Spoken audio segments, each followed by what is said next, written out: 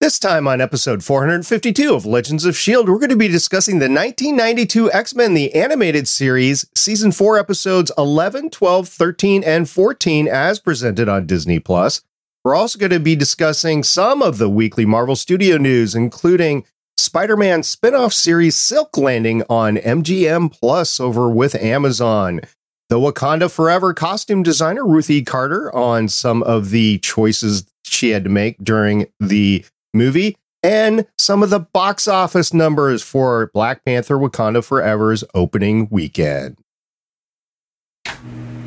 I'm Chris from Play Comics, a show where we look at video games based on comic properties and how well they stick to that source material, a part of the Gonna Geek Network, just like the show you're checking out now. Shows on the network are individually owned, and opinions expressed may not reflect others. Find other astonishingly geeky shows at GonnaGeekNetwork.com. You have been granted clearance by Director Alfonso Mack Mackenzie. Stand by for a S.H.I.E.L.D. debriefing.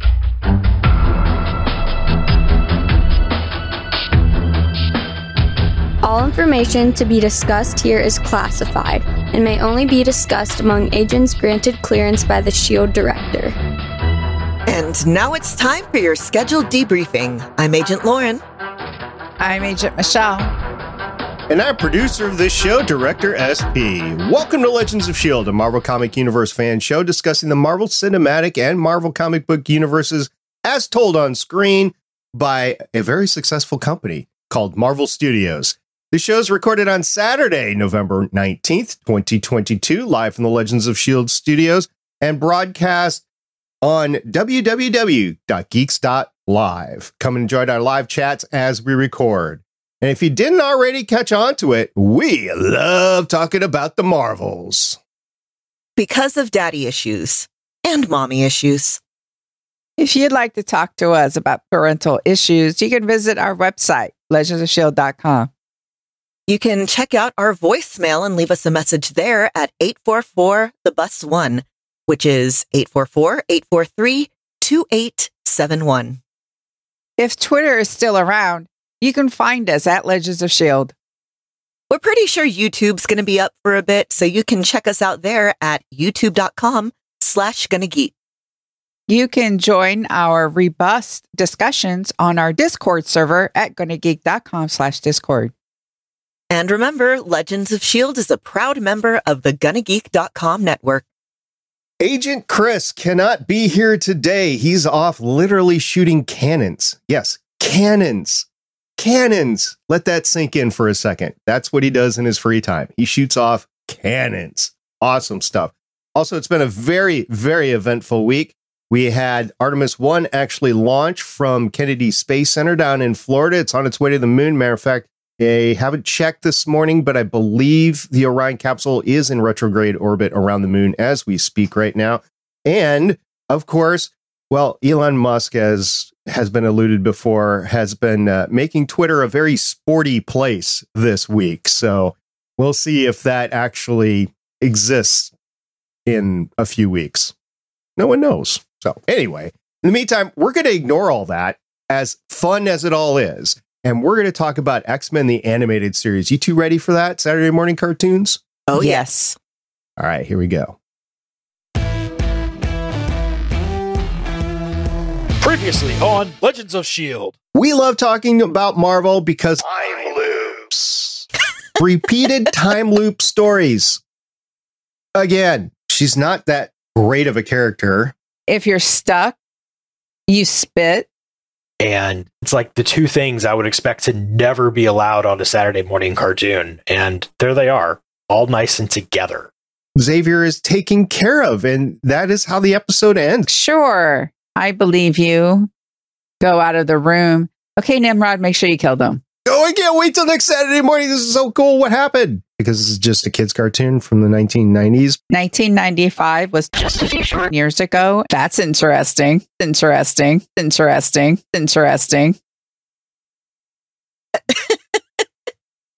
That previously on was brought to you by Chris. He couldn't be here today, but he definitely wanted to make sure that he brought us the previously on. So I will do a slow clap. Very well done, sir. Very well done. Well, this week we are going to be talking about X-Men, the animated series, season 4, episodes 11 through 14, premiering on Fox Kids on September 30th, 1995 through August 28th, 1996. Here's how they laid out. Proteus Part 1, which was episode 4, season 11 on Disney+, aired originally on Fox Kids Saturday, September 30th, 1995. Proteus Part 2 aired the very next week, Saturday, October 7th, 1995. And then you have to fast forward to the end of the next season. Family Ties was season 4, episode 13 on Disney+, but it aired May 4th, 1996. It must have been like the 16th or 17th episode of the 4th season, I believe. And then you had Bloodlines, season 4, episode 14, which aired originally on Saturday, August 28th, 1996, which I believe was at the start of season 5, or maybe I'm getting it misaligned and everything else was season 3 and Bloodlines was at the start of season 4. I'll have to go back and check that. Michelle, regardless of where they were, what are the descriptions of what happened in the episodes? Proteus Part 1. Moira McTaggart is trying to help her son, but when he escapes from her island, she calls on the X-Men for help. Proteus Part 2. Angered at his father's reaction, Proteus creates havoc, but Professor X later calms him down and he stops the rampage. Family Ties. Pietro Maximoff, aka Quicksilver, of the mutant team X Factor, and his sister Wanda, the Scarlet Witch of the Avengers, learn from their dying father that they were adopted. Magneto, who is looking for his estranged wife, may hold a clue to the Maximoff twins' past. Bloodlines. Nightcrawler finally meets the mother who gave him up, Mystique. All right, that is what happened there. I think all three of us watched this either last night or the night before. So what were your thoughts as you were watching them, Lauren? Oof, okay, this was just Family Issues, the quadrology, but I kind of loved it. Who's the father? You're the father. Oh my God. Speaking of which, when we get to Nightcrawler, I have some trivia there. Okay. Well, my first thoughts are we get family on this show on X-Men, the animated series, right in time for the holidays for us. I don't necessarily think it was in time of the holidays for them, but it was good timing for us. So congratulations on however the schedule worked out. All right, let's talk about these. Let's start with Proteus, and let's start as the theme of all four of these is family, but let's start about the background of Proteus. Okay, so Proteus here is a lot less dark and more sympathetic than he is in the comics. So he's been a recurring villain just for ages. In fact, when I got back into really reading comics, he was in an arc there with Necrotia. And anyway, so we see here that his father's a politician. His mother's Moira McTaggart. In the comics, he was conceived when the politician dad, who was here, he's just like, he's the kind of dad you'd see on the Am I the A-hole forum on Reddit. There, he actually sexually assaulted Moira, and that's what happened. That's how he was conceived. And then his powers are all about non-consensually entering people. Yay. Here, it's a lot more along the lines of he's just a hurt kid who is confused and has been isolated and just wants his dad. Also, fun fact, there have been 2 X-Men and Star Trek crossovers, the novel, which I have, and the comic, which I have not been able to get my hands on. The comic, a friend of mine was like, yeah, I think the only reason this exists is so someone could go Dr. McCoy, and Beast and Bones will both turn and go, yes, and then look at each other. But Gary Mitchell is the bad guy in there. Proteus is the bad guy there. He possesses Gary Mitchell, who you might remember from like an early episode of the original series where he gets like possessed by a weird space being and becomes like kind of a godlike figure. I don't know. It happens a lot in Star Trek. Yeah, it was one of the original episodes because they hadn't changed their uniforms over from what the pilot was yet. God, and reading about how they did those contacts where they just like, hey, here's a contact. We'll put foil on top of it and kind of lacquer it down and put it in your eyes. Yeah, I'm just like, special effects were hardcore before CG existed. Oh, yeah. Yeah. Well, Proteus had those green eyes, whenever he was inhabiting somebody's body, there was the green eyes. And it was kind of funny because you had like a parent, a dad that was right over his son, right? And looking at his son like, oh, thank gosh you're okay. And his eyes were glowing green. I mean, like, I would notice that if I was the parent. I mean, I know that's for audience benefit, but still, it's like, is this existing in universe? Because you should notice that. Another fun fact. In the Ultimate Comics, which is how I got back into reading comics back in the early 2000s, they combined Proteus with Legion. And it was just a really, really horrifying arc with Chris Bachalo, I think, did the art for that. So he did it super jagged and disturbing. And it was wild. It was also a lot less family friendly than this version. I'll bet whenever you say Legion, it's got to go down a path there. Oh my goodness. What we did get though in the Proteus episode 1 is we got a very sly use of some footage that we've already seen, plus some new footage giving us the backstory between Charles and Moira and giving us to the point of, okay, how did Proteus come about? Or at least get us to the point where they were going to do the big reveal later of the fact that Proteus was the son of Moira. So I think that backstory worked very well. It wasn't too long. It actually moved along. It wasn't cut up too short. It didn't jump around too much. So I actually think the production value of Proteus part 1 and part 2, I was going to say episode 1, episode 2. I think the production value of these were very good. But it started with the backstory. What'd you guys think? This is one of those things that it's whenever I come back to it and I'm like, okay, yeah, I like this whole interaction here. Much as I am an Xavier Magneto shipper, the way they do Moira and Charles over the course of this and Moira and Charles and Lilandra over the course of this show, it's all very like Xavier just can't get a break. He's all these people just getting involved in each other's lives and then not having the time or resources to devote to it. It's sad, but it's comics. You actually get some of Charles's backstory in here too, because he's in uniform, right? And then he's in the hospital after getting wounded in battle, or at least that's the story that they're trying to tell here. So you get all of that. And we already know a lot about these characters. This has got to be like the 5th or the 6th time that we've seen Moira and Banshee. So we've already seen this side of the story, and now we're getting really in depth. It's really cool. Yeah, you find out why Moira's so invested in trying to find like a cure for mutants, which again, there's a whole lot of nuance there about like the disabled community and stuff like that. But fun VO fact, now that you've mentioned young Xavier, the voice actor who voices Proteus also has been in the show before, voicing young Xavier in the flashbacks. Okay. Yeah, dude's still acting.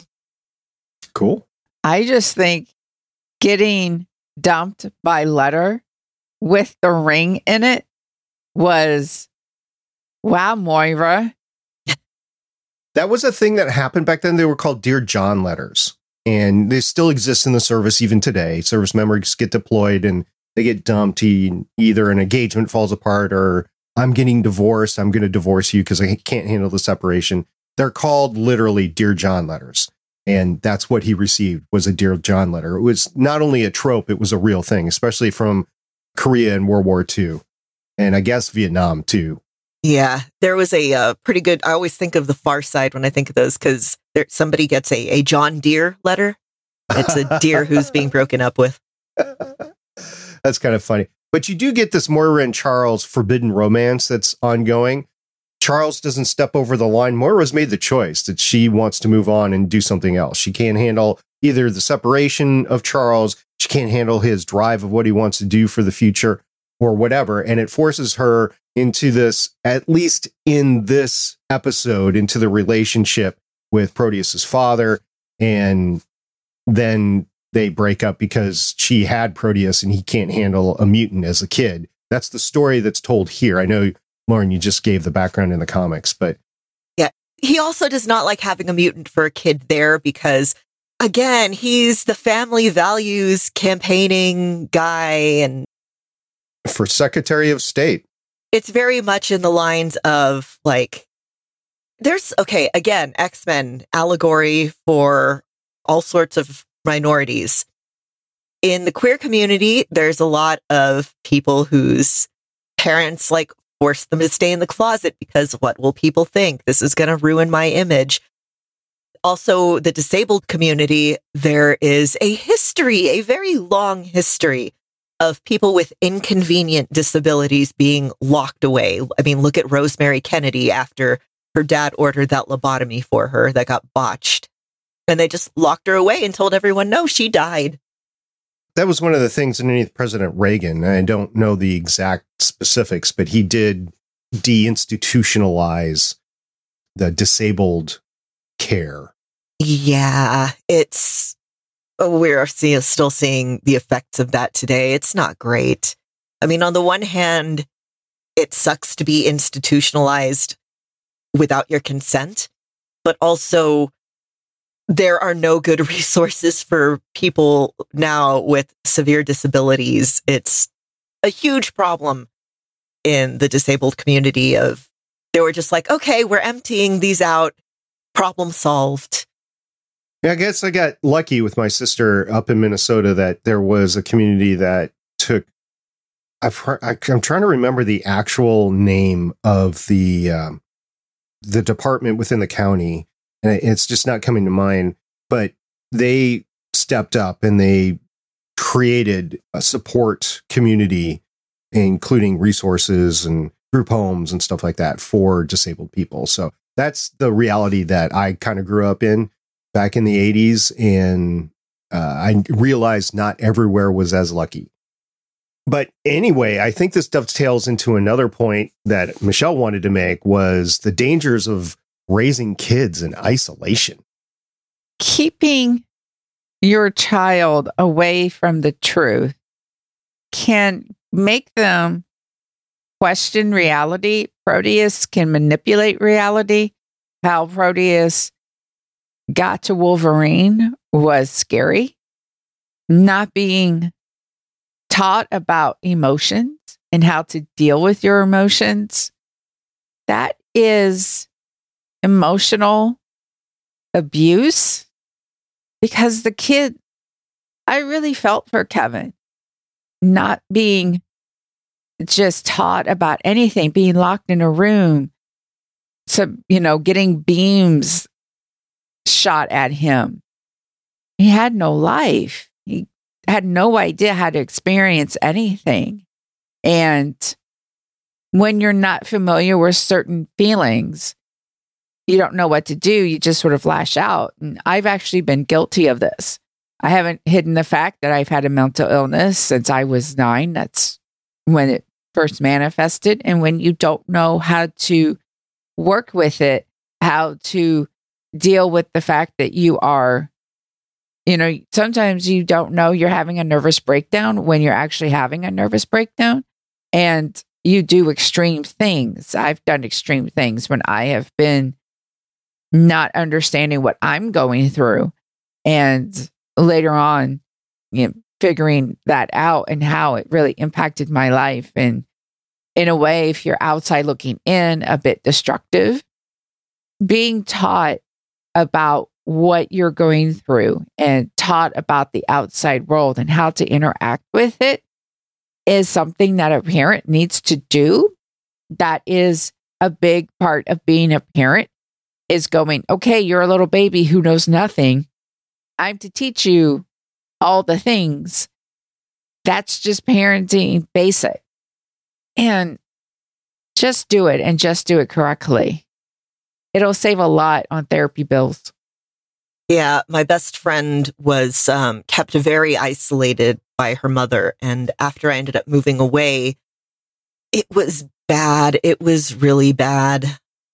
You know, you read about people who, like, there's a very famous case, a quote unquote feral child named Jeannie, whose parents basically just strapped her to a toilet chair and didn't talk to her and left her there until she was like rescued as a like preteen, I think. And it's not an isolated thing. You read about people who've been kidnapped and forced to give birth and their kids growing up being isolated. And that does a lot to you. When you're a kid, your brain physically needs to be making connections with other people. That's how you learn how to people. And for people who are kept isolated, you don't get that understanding. And then, bonus, he's basically being tortured by his mother for, okay, I'm going to make an autism analogy here. There is a form of quote unquote therapy that just involves basically crushing kids with autism who are having meltdowns. Instead of trying to work through things, you are trying to, instead of, trying to learn about them and trying to learn about, the accommodations that can be made there, it's basically torturing these kids to try to get them to conform to normalcy. And it's messed up just generations of people. And the fact that, you are this person who is kind of assumed to be one way because you are not, you don't think the same way. Just physically, again, you are processing information differently. And because that's inconvenient, these kids, adults sometimes get tortured. You read about these schools that are still allowed to use electric shock to try to get kids with autism in line. And I mean, you may have all the best intentions of, I don't want life to be so hard for them. I just want them to fit in. And what you are doing is you are severely damaging and destroying this person that you're supposed to protect. And it's horrific, and it still happens. And once again, how depressing is it that the stuff that's, in X-Men that's supposed to be, this is something that's not real, except it is real. It's just looking at real things from a slightly different narrative. Yeah, the Proteus episodes really made me feel a lot here. I'm sorry.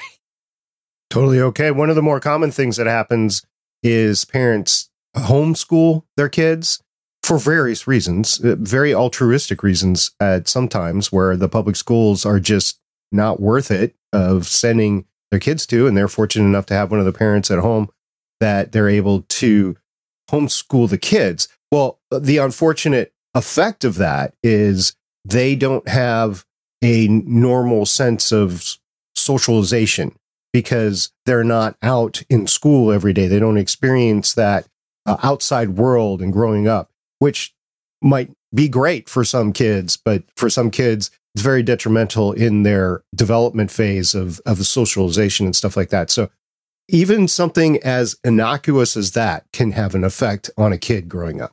Yeah, that's what happened to my best friend. I mean, she was pulled out of school because there was, a girl that was severely bullying her. And I get that. But that combined with a parent who is trying to mold you to be a certain way and using isolation as a means of that, it's abuse. That's what it is. And, you look at it's a big deal in like fundamental families who pull out their kids from public schools because they want them to think a certain way. They want them to act a certain way. They want them to dress a certain way. Look at the Turpins who had like the 13 kids that they chained up in their house, including young adults who looked like teenagers because they were so malnourished and isolated.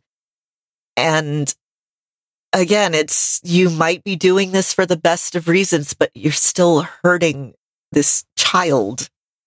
And in this particular case, the child is Proteus. and he does something horrific to of a lot of different people. You could kind of see the horror on their faces as he's morphing the town that he's running through, right? And stuff like that. But Michelle brought it up, and I want to double back on it. Wolverine and how he was deeply affected. He was basically liquefied right in front of Proteus, and then he was reassembled back together. Now, would this have normally happened with Wolverine anyway? Yeah, but I mean, to be disassembled at the molecular level into a different substance and then reassembled, that would warp just about anybody's mind. And Wolverine is unaffected by a lot of stuff that happens around him. And this deeply affects him. There's finally something that he can't shake, to the point where he runs away from Proteus a couple of times as he's supposed to be either containing him or confronting him. That's not Wolverine. I mean, this has affected him that much. Logan is just incredibly scared and cannot deal with what happened to him. That's what Proteus did to him. Wow. Again, hurt people hurt people. Lauren, you brought up something in the show notes. I was going to actually do some research on it, but I saw you threw it in there anyway. There was a book that was blurred, and I didn't know if like Disney Plus blurred it or if it was blurred when it first aired or whatever. But what was that book? Okay, so in episode 12, at one point, Beast is reading a book that says the making of, and then blurred out. What the book actually is the making of the president, 1968, which would be what, Nixon? It was Nixon. And yeah. I don't know. I guess somebody objected to that at some point in between the original airing and where it is now. I'd have to think I might only have season 1 on DVD. But if anyone has the DVD of season 4, check it out. Please tell us if it's still there or if it was blurred out. I don't know when it was done. But yeah, somebody objected to a Nixon reference, I guess, because the whole Joseph McTaggart, that was his name, running for office on this family-friendly, pro-family. My kids are everything. Yep. Yeah. And then, oh, by the way, here's this one kid I locked away. Just, I'm glad the episode and the 2 episodes ended up where they did, where father and son were able to reconcile. I'm glad it got to that point, right? Because in the episodes, there wasn't too much of a draw between them or a wall between them, other than he just didn't want a son that was a mutant. And then he came to terms with that during the episodes. And yes, they can go off together. In other circumstances, I don't know if that would have been a happy ending, right? Because I don't know if the father was really worth it in the comics to come back to, but that's not what they showed. So it was kind of a happy ending. Proteus, the Liz Cheney of these episodes. So moving on to the next episode that we covered, Family Ties. This is kind of a fun one because we had Quicksilver and Scarlet Witch.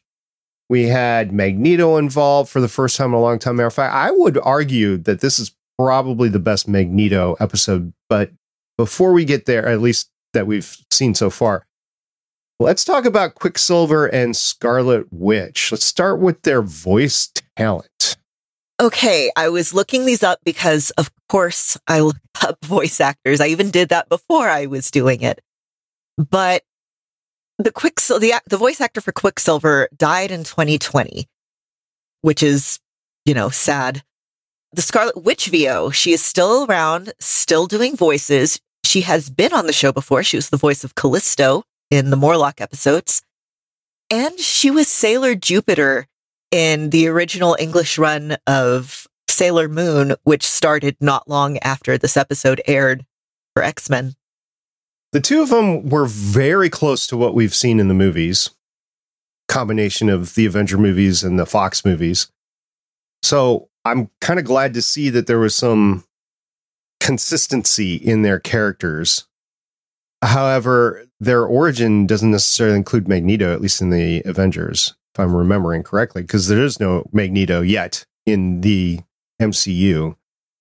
But it was fun to see them. It was fun to figure out what their past was and where they came from and stuff like that. And then we, again, have this entity from previous episodes that we've already been introduced to called the High Evolutionary, right? And so it just makes the story that much richer. So this is a lot closer to their comics origins, at least.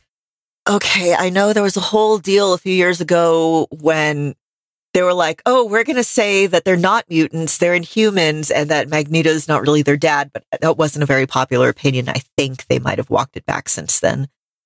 So in the comics, their mother Magda, who Magneto met in a concentration camp, she was Romani, he's obviously Jewish, and they lived together for a while. Everything was great. But, mobs of people happen. She was traumatized and ran away, which is why he was, quote unquote, hunting her. He was trying to find her because he still loved her. It's just she was scared of him. And that's when she ended up going to Wundagore Mountain, giving birth. And Bova, who I want to say had a brief appearance in the newest Doctor Strange movie. Doctor Strange and the Multitude of Madness? The Multiverse of Madness. I want to say Bova shows up there, or somebody who looks like Bova. Anyway. And then after they're born there, they give the kids to another Romani family to raise. And here we see their adoptive father, Django, dying and letting them know on his deathbed, which is, hell of a time. It's like, I don't want to discuss this. Here's this information. Bye. Yeah. But we do have Magneto really drawn out here. I mean, we've had episodes with him in it before. There was a whole Savage Land thing that occurred that he was in, but we never really got in-depth Magneto until now. And now we get in-depth Magneto. I think they did it justice as far as I know. And I really enjoyed the richness of the lore that's interwoven in this episode with Magneto. And, he was ready to fight his kids right off the bat until he knew. And even then, I think he was ready to go after them. I like the part where Quicksilver and Scarlet Witch are there. We're going to get vengeance on you. And Magneto's like, look, I have wronged dozens and dozens of people. Who exactly are you? Like, where in my list of who I've wronged and who I have done terrible things to are you? But for me, it was Tuesday. Right. It was very sad what happened to their mom, and they were very angry about it, just learning about it. I'm glad they finally learned about it.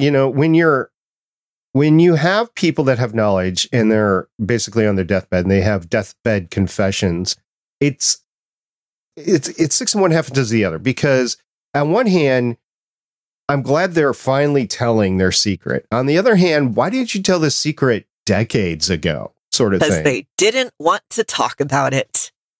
Conflict by silence. And they didn't want to deal with the consequences, right? Yep. That's why you have so many deathbed confessions to like murders and stuff. If you want an interesting time, go look up. There's every few months some Reddit thread of like people who have been there for deathbed confessions. What were they?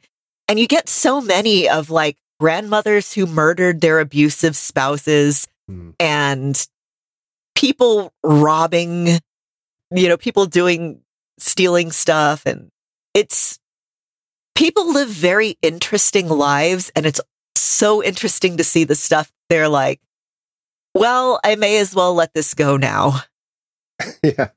It's not too much that can be done. As a matter of fact, I believe there's been 2 or 3, and I think some were just attention seekers, confessions for the DB Cooper thing. There have been indeed. I was going to mention that. Yeah, that's a big one. For those that don't know, if we're talking about DB Cooper, there was this, I believe in the 70s, there was this airline hijacking, and this was way before 9/11. So this is back when you could hijack a plane, not kill anybody, and get money or travel out of it. So somebody had gone on board this, I believe it was a DC-9. I'm trying to remember, either 727 or DC-9. It had the stairwell that came out on the back and a tri-motor on the back, I believe. Anyway, got up in the air around the Great Northwest. I forget if it was above Washington State or Oregon State. Anyway, parachuted out with a buttload of money. Nobody's been able to find the money, the parachute, the person, nothing. They found a few. There was like a couple of kids in the early 90s, I want to say, who found a bunch of waterlogged bills in a river, and they were confirmed to be bills from that. And did they find a parachute? Something. But first of all, you may remember DB Cooper from Loki's appearance as him, which was, right. I screamed when I saw that because I am a nerd who reads a lot of true crime stuff and mysteries, unsolved mysteries and all that. There have been a lot of really interesting theories about who DB Cooper, who introduced himself as Dan. He was very polite. He wrote, I believe, please on the note that he gave the flight attendant that said, hey, I have a bomb, give me money, please. And it's a fascinating case. It's one that, I don't know, probably won't be solved, but who knows? Nobody was really hurt in it. It was just more the audacity of this guy. And this is a sort of fascinating story that has made true crime a huge genre within podcasting and on YouTube, as well as actual people trying to assist in the solving of the mysteries, whether it's murder or crime, robbery, something like that. Back to the episode here, though, we do have X Factor alluded to because apparently Xavier knew that Quicksilver, and I think this has been in the animated series before, but Quicksilver and Scarlet Witch were part of X Factor. So Quicksilver is a pretty consistent member of X Factor in the comics. My favorite run of X Factor was Peter David writing it, and I just loved how he wrote Quicksilver. He's this very arrogant, oh, you people are so beneath me because I can move fast, and then just, I don't know. Quicksilver's a fascinating comic character to me. And they are more of an investigatory branch of mutants. Like they're private investigators in my favorite Peter David run of it from in like the early 2010s, I believe, late 2000s, early 2010s. And X Factor's just fun. I really recommend people read the various iterations of X Factor. Yeah, it was interesting seeing X Factor again. Took us back to the origins of X Factor for us in the series of we wanted to test you. So I got, Forge going well. So I got my new people and I tricked you and I had our heroes fight each other because I needed to know how good they were. And I love seeing the original costumes for Quicksilver and Scarlet Witch. Especially since with WandaVision, that was her Halloween outfit. Yeah, that was pretty cool, right? Iceman, the episode we alluded to last time when we were talking about Nightcrawler, was the Iceman episode that had X Factor in it. And with the girlfriend and everything, we talked about that last time again, because it came up. Because I was like, this Nightcrawler one reminded me of that one. Anyway, moving on to the last episode that we talked about or we watched was Bloodlines, which featured Nightcrawler. Yeah, we actually go back to episode 1. We get the Friends of Humanity and we get Creed back and then we get Nightcrawler back, which we were just discussing. Yeah, there was a bunch of stuff that happened here. This is also a pretty good episode because you're able to take the backstories that we've now watched in the animated series and they're just throwing it all in. Creed, the Friends of Humanity, we saw from episode 1, we have Mystique in here and Rogue, and we find out Mystique is Nightcrawler's mom, and that whole thing starts to come out here. You get Sabretooth at the end. So basically you get this mega family between Creed, Nightcrawler, and Rogue that now understand that they're siblings, and they have Mystique and Sabretooth in there. So yeah, this was great. This was just sit back and pop some popcorn and watch the sparks fly. There were some fantastic vocal performances in all 4 of these episodes. And Lenore Zann as Rogue really stands out for me. She's probably my favorite vocal performance in the entire show. And her and Nightcrawler are doing some heavy lifting with the emotional stuff in this episode. Because, again, not only is Mystique Rogue's adoptive mother, she's Nightcrawler's biological mother. She's Graydon Creed's biological mother. In the comics, originally, what was supposed to happen was that Mystique and her we can't legally say girlfriend, Destiny, were supposed to have been Nightcrawler's parents. Mystique was supposed to have shapeshifted into a male form to impregnate Destiny. Standards and practices did not like that back in the day. So instead, Nightcrawler's father is Azazel, who is, I believe, an actual demon in the comics. And here is, well, in, X-Men First Class is a mutant. But I still think cowards. But again, it was the times that it was. It was a kid's cartoon. They weren't really doing a big thing about gender fluidity and transgender identities and stuff back in the day. Though I will say that recently I went back and I was watching a bunch of TV series from the 70s. And in Soap particularly, there's a gay character who's treated incredibly sympathetically. And because this was pre-AIDS, yeah, it's absolutely fascinating and horrifying to see how the perception of queer people in media changed between, the late 70s and kind of the mid 80s when AIDS was around. But anyway, that's kind of neither here nor there. I just read a fascinating story that Forrest Gump 2 was going to be about the son dealing with his HIV infection that he got from his mom, and that they decided not to go for it because it was the meeting literally happened 2 weeks after 9/11 or something like that. It happened the day before. They turned in the script the day before 9/11. And I forget what was in there that they were like, yeah, we can't do this now. The reason I bring that up is because the timelines that you're talking about, because Forrest Gump, even though it's filmed today, it was about the past, right? It takes you through history. And I think it was about that point in the history, late 70s, early 80s, that Forrest Gump kind of stopped. I want to say, okay, in the books, I think it wrapped up right around the late 70s, early 80s. And the sequel takes place through the 80s and 90s and is absolutely wild. The book Gump and Company is just...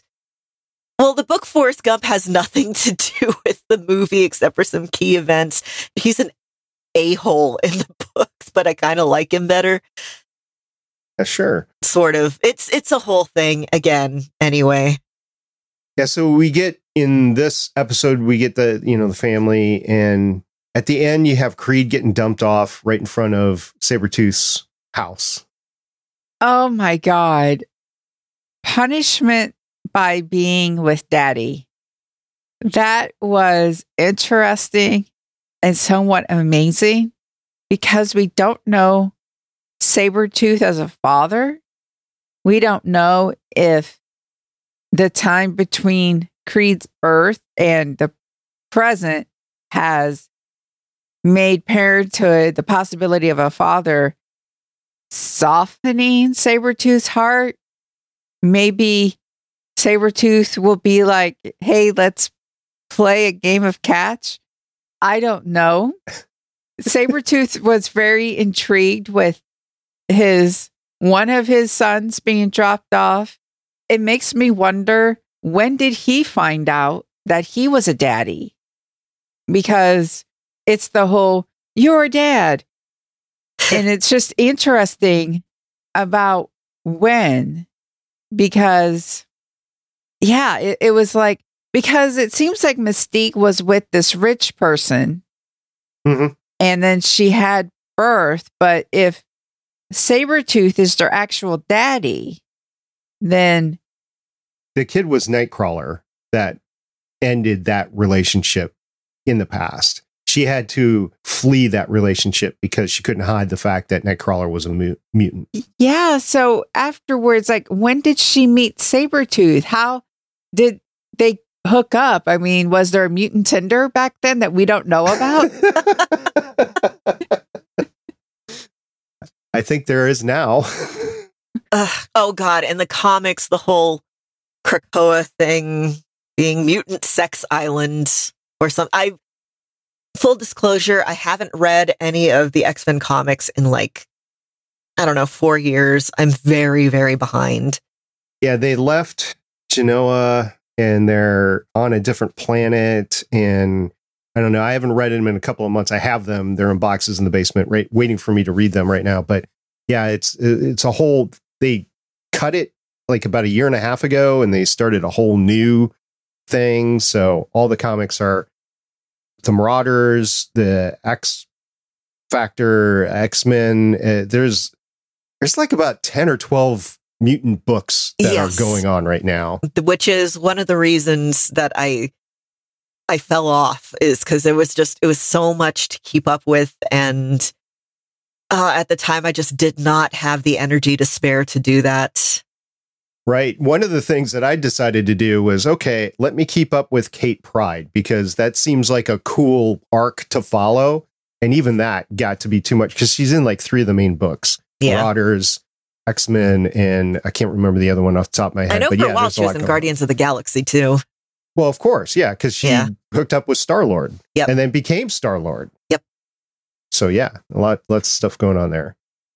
But yeah, Graydon Creed is like the Uncle Ruckus of X-Men. If y'all are familiar with the Boondocks comic or animated series, love the animated series.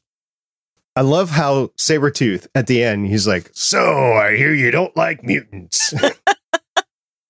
Again, parental abuse, trauma, self-hating, blah, blah, blah.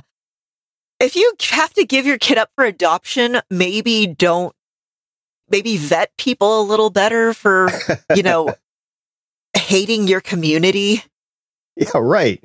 I mean, if your kid is out to kill your kind, I mean, that's a fractured relationship right there. I mean, I'm not sure you do anything about that. There's a whole group that hearing children of deaf parents, and it'd be like if one of those kids decided, well, I hate all deaf people and I'm going to make it everyone's problem. And it's like, dude, again, they need therapy. Everybody in the Marvel universe needs so much therapy. Which you can get on Capes on the Couch, also on the GonnaGeek.com network. There you go. There you go. Spot on. Didn't even know I was going to do that, did you?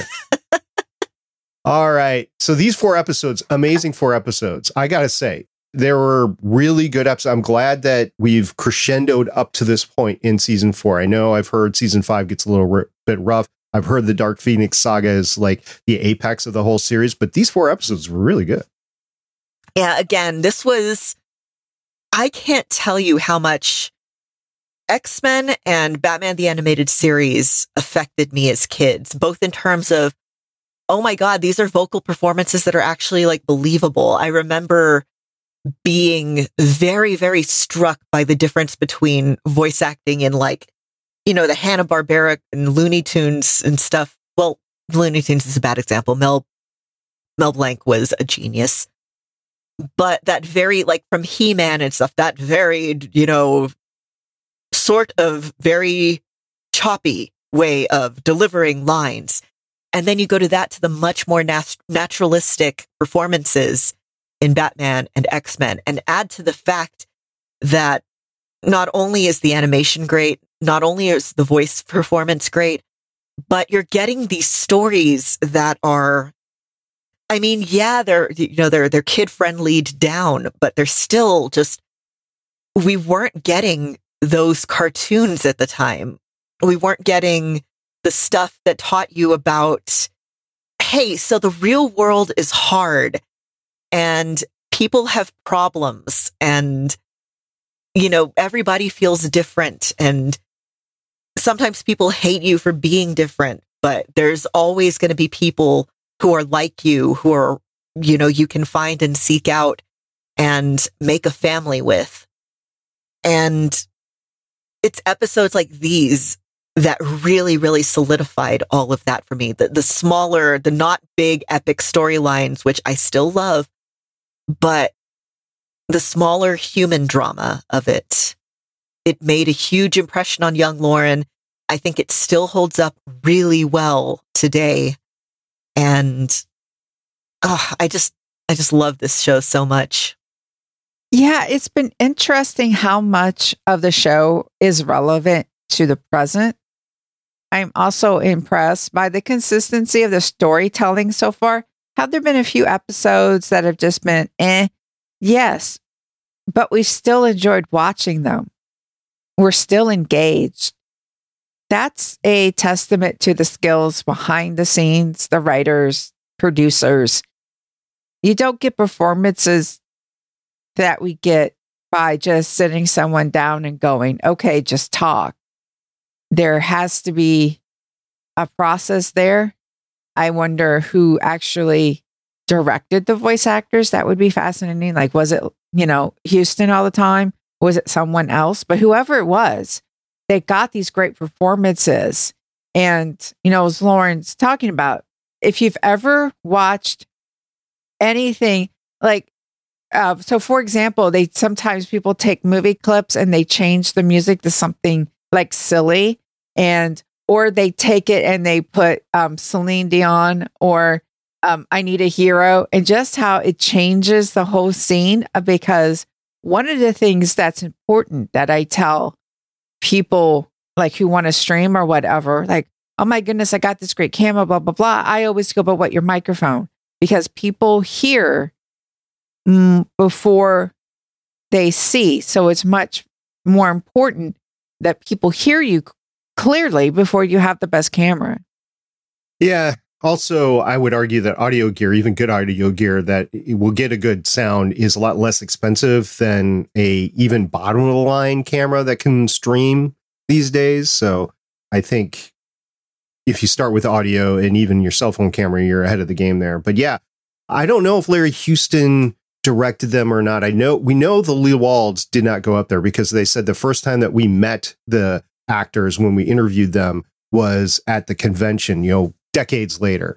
So I don't know who was the director on site in Toronto when they were actually recording. I think it was a whole different unit. The voice director for the Proteus episodes was Dan Hennessy, and I am checking for the other episodes. All right.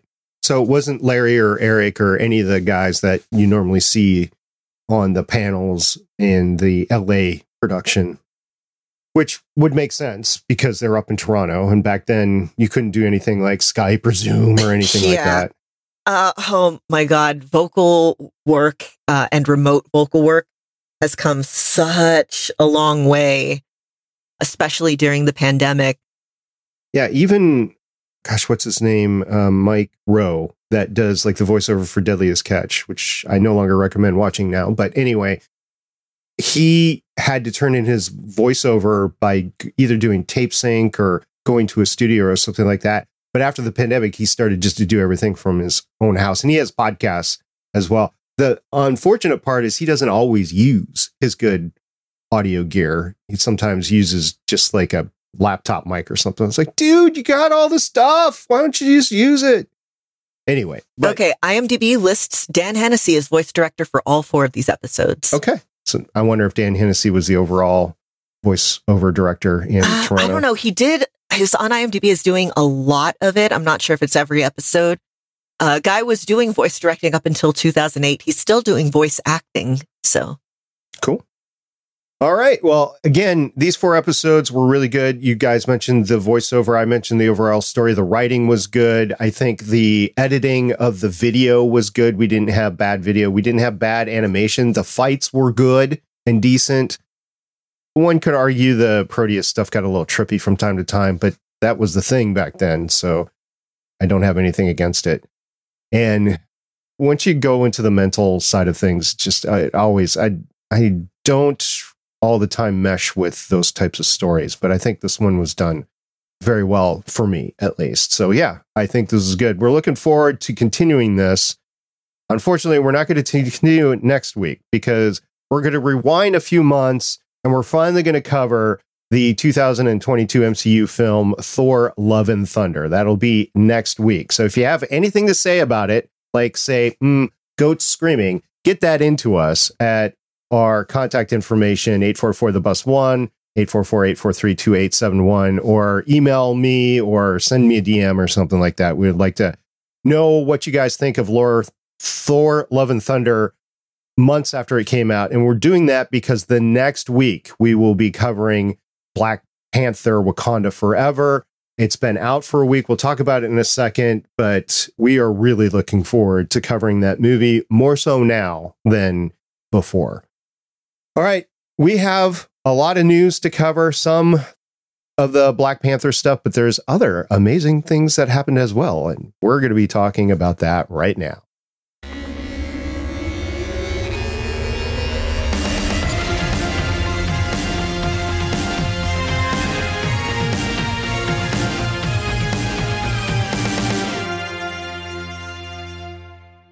Well, this isn't Gwen Stacy news, but we are getting a Spider-Man spinoff. So, Spider-Man spinoff series Silk lands order at MGM Plus. I did not realize this, but Sony controls over 900 Marvel characters.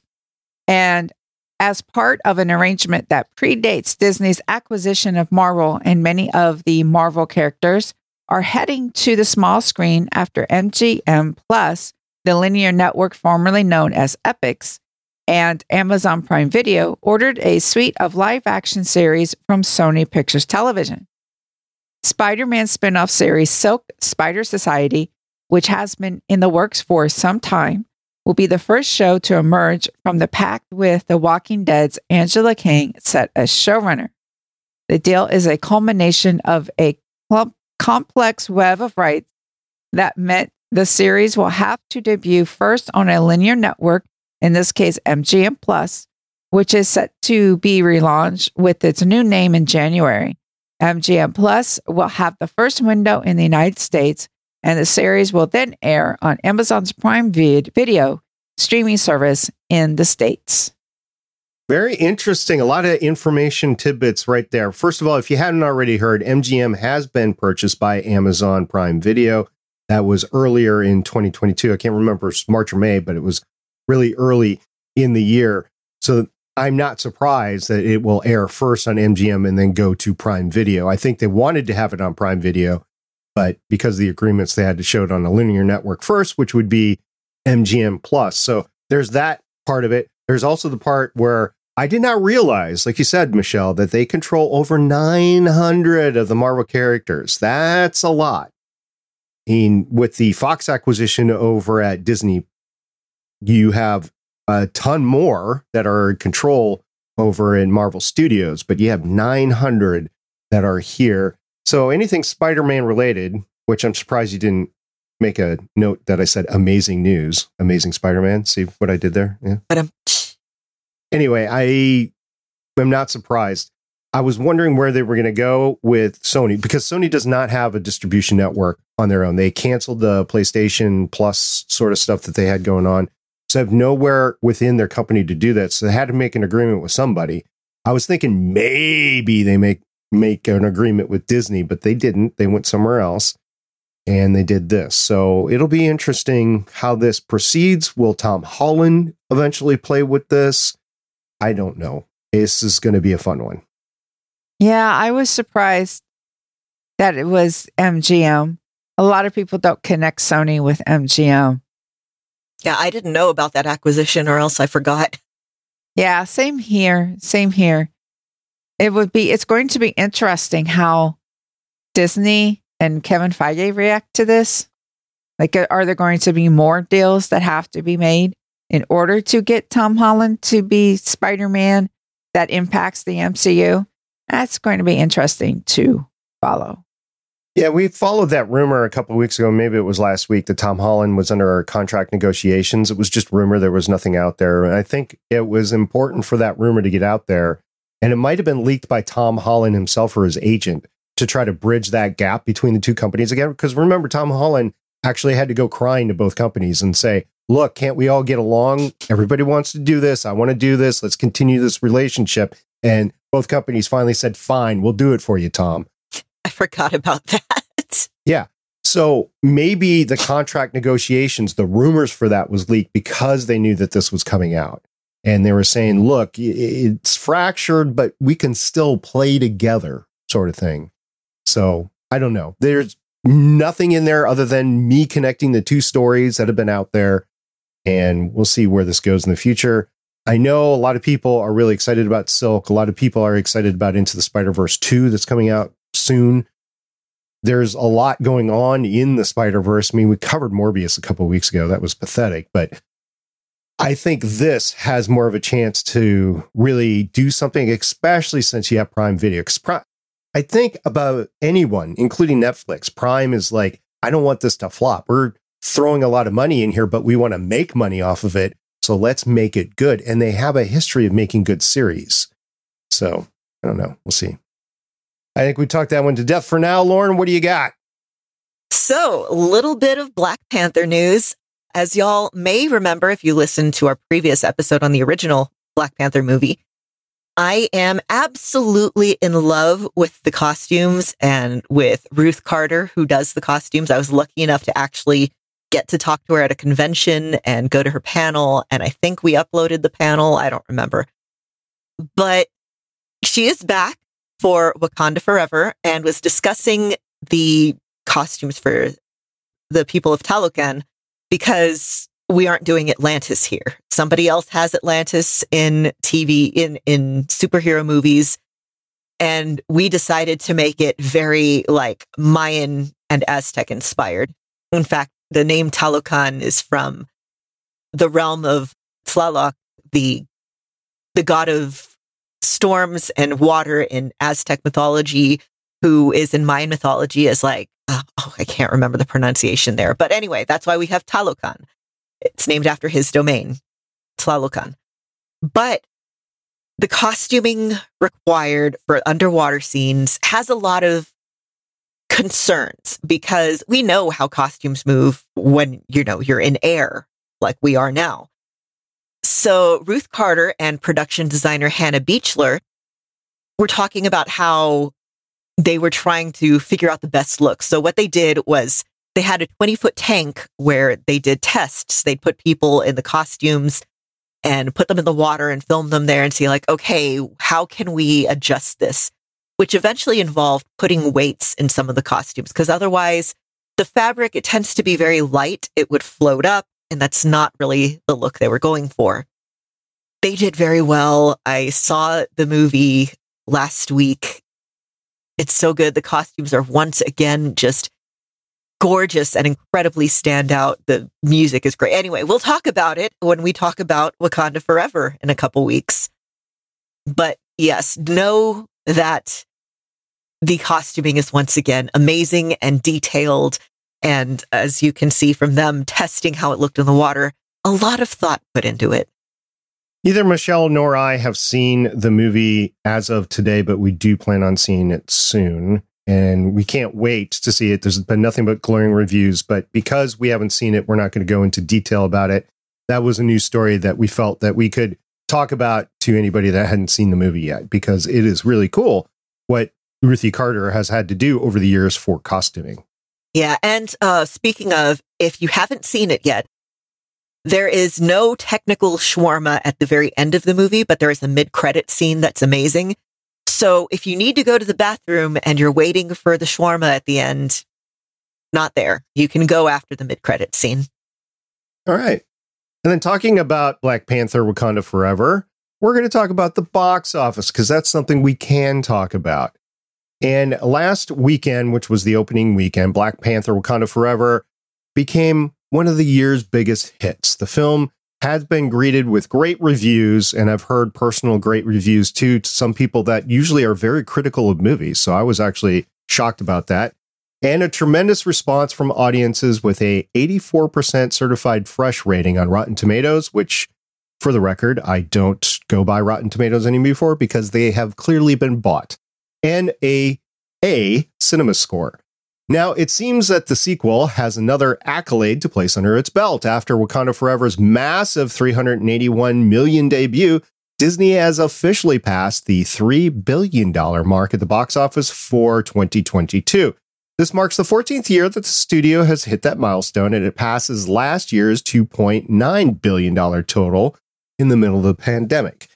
The film, combined with Doctor Strange and the Multiverse of Madness, Thor: Love and Thunder, Lightyear, and Death on the Nile, all contributed to the final number. $3 billion for Disney this year, and Wakanda Forever's $381 million debut. Arguably, I think that debut would have been much, much greater had this been pre or very post-pandemic, but I think audiences are still a little skittish about going in there. Okay, let's talk about those movies. Doctor Strange and the Multiverse of Madness, we all saw that. It was all horrific, but, it was a good Marvel production. Thor: Love and Thunder, we'll talk about that next week. Yeah, okay, we'll talk about that next week. Not a bad movie, not a great movie, but it was in there.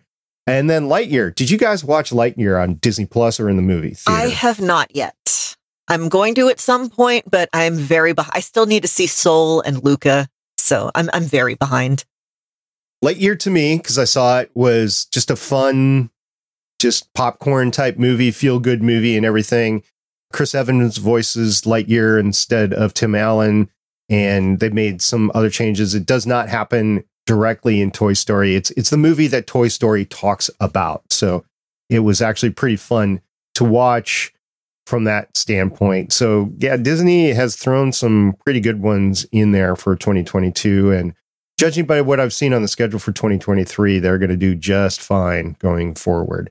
The key point, I think, with Disney and any movie theater is, did you make more than what it costs to actually produce the film and then to market the film? That's the big thing. That's the one thing that nobody talks about. How much does it cost to market the film? And that is tough. That's a tough number to come by. And it's a tough number to get over in some cases, because some of this Marvel stuff, they spend as much money or more marketing the film as they do producing it. So not only do you have to get over that initial hump of how much it costs, but now you have to double, or in some cases triple, the amount of money. I think Infinity War and Endgame was close to tripling the entire thing, the entire money. But they made it back there with those two movies, but not all movies can do that. So that's something to keep in mind. But so far, Disney is doing pretty good. They've got the formulas down and they're going forward. That is not to say that they haven't had their issues. And we talked about Black Widow, so that's been an issue. But yeah, $381 million debut. I am absolutely certain throughout the holidays that this is just going to grow, because this is going to be in the theater for a while. Everybody's going to want to go see it now that the reviews are out. Everybody's singing its praises and seeing how good of a movie it is. Plus, you're going to have people who, so we were originally not going to see it opening weekend, but then my spouse got called on a business trip and we weren't going to be able to see it for like another week. And I was like, but I really want to see it. We ended up finding an early afternoon showing that only had, I think, like 4 other people in the theater. All the evening showings were pretty booked. All the weekend showings were pretty booked. But I think there's a lot of people who are like us, who are like, okay, let me look at the weird hours where not many people are going there. So it's just kind of that math going on. Yeah, and that's if you're trying to avoid crowds going into movie theaters, which is entirely understandable in this date and time. Totally get that. And it's probably what I'm going to do too, is look at a time that's not there. The other thing I wanted to say, though, about this is that usually Disney has been, okay, we'll show the movie 45 days after on Disney Plus. I do not think that that's going to happen with this movie. I think it'll be well after the holidays that this finally drops on Disney Plus. So if you want to see it anytime soon, if you don't want to get spoiled on it or whatever, you're going to have to bite the bullet and go into the movie theater, in my opinion. In my opinion, it was very much worth the experience, even with the small crowd that we had. Oh, the audience reaction. I wish that I could have been there in like a big crowd to hear the audience reactions to a bunch of it. But I cried like 5 times in the movie. I tried very hard not to wail just like outright and be considerate of everyone around me. Well, I think anybody can understand going into this movie. So if you go into the show notes and if you look, I put a bunch of different news stories in there. There's a couple of news stories about Thunderbolts film coming up. There's a couple of news stories about when shooting is going to happen on some of the upcoming films and Disney Plus series. There's the official trailer for the Guardians of the Galaxy holiday special. Kevin Bacon's the only thing I'll say there. And then you have some Daredevil news across the board, some Agatha, Covenant of Chaos news again. And then at the very end, there is a story that was done from Vice President of Production and Development on Marvel Studios, Nate Moore, talking about the future of the Marvel Cinematic Universe. I thought that was interesting. Go take a look at it. We might talk about it in the future. I see you also have a link to the Guardians of the Galaxy holiday special trailer that dropped, yesterday? It's fun. It looks very fun. My spouse and I are kind of hoping they go full Star Wars holiday special, but no, it actually looks good. No! I watched the holiday special for the 12th time this week to celebrate Life Day. By the way, happy belated Life Day to everyone. Anyway, this one actually looks good, unironically good. So I do not advocate watching the Star Wars holiday special. This is only the second time I've watched it with the riff tracks too. Oh, well, I guess riff track. With riff tracks, it's pretty great. Oh, I forget. And I think We Hate Movies did a companion track to it on their Patreon. So I watched it once with that. But yes, that means I've watched it 9 times without commentary. Oh, no. Watch it with commentary. Okay. Anyway, that's it for the news this week. And I think because of that, what we're going to do is we're going to... What, Michelle? We're going to body hop on our way out.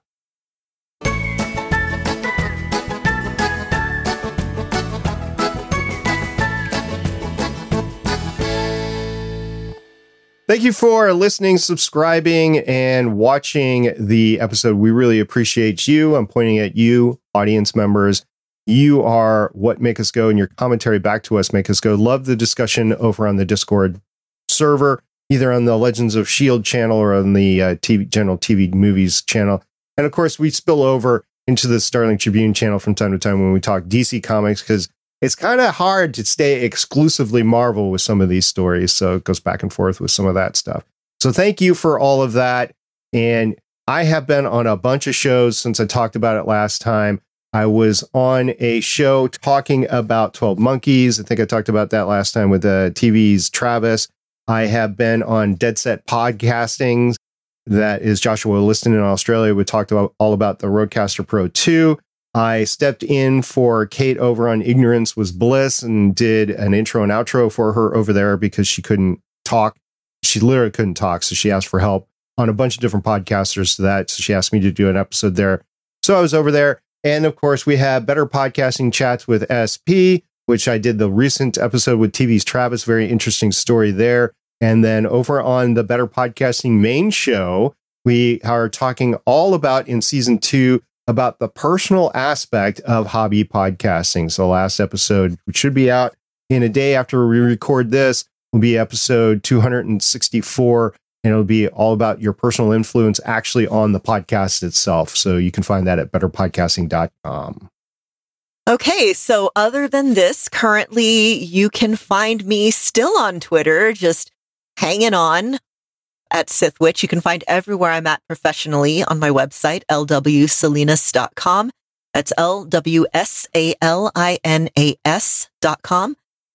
And that is currently it. I'm keeping my schedule kind of light until the new year. Yes, thank you again to everyone who downloads us. And as Chris says, allow us through your ear holes into your brain every time you do so. We know there's other things you could be consuming, and the fact that you take time out of your day to consume us is always appreciated. And you can find me on Twitter at Shell_game. All right, looking forward to the next week. It's American Thanksgiving. America Thanksgiving. Which, okay, there's some stuff there, but we get to take a weekend off and we get to evaluate everything that's going on. So Until next time, because we will be recording next weekend, Thanksgiving weekend. I am SB. I'm Agent Lauren. I'm Agent Michelle. See everybody next time. Bye-bye. Eat all the pie. Goats. Yeah. Bye. Thank you for listening. If you want to leave us feedback, go to gonnageek.com and you will find all our contact information and other shows. You can also visit legendsofshield.com where you'll find our complete archive of podcasts. The music heard on this podcast is by Kevin MacLeod, found at incompetech.com, and also artists on pond5.com and audiojungle.net.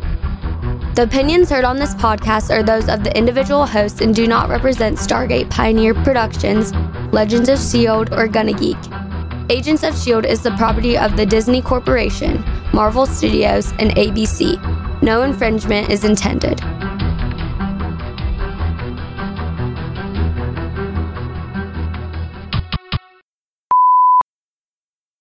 Oh, wow. I don't remember hitting my other alarms. The alarm for this show is what woke me up. Oh, no. I hate that. Well, good morning. I probably would have slept later, but Pike is like, hi, you will feed me right now. Yep. Good old Pike. Because I'm like, wait, this music means the podcast is close. I could actually give you the music for the podcast. Because right now I have the Avengers theme, but that would be cool if the show's theme I could get as a ringtone for my podcast alarm. Oh, and we have a closing date on our house. Oh, yeah. When is that? December 19th. Oh, right. Oh, so you sold the one? You sold it? Oh, we sold our condo like months ago. Yeah, Oh, that's okay. news. Congrats. Yeah. Yeah. Yeah. We went there last week with my family to show them like, hey, I showed you the wrong lot last time. Here's where we're actually going to be living. And yeah, the walls are done. They're getting ready to put all the cabinets in. We're trying to decide if we want to paint before we start moving furniture in. I would. If you have the time, I would. But that's up to you. Legends of S.H.I.E.L.D. is copyright 2013 through 2022.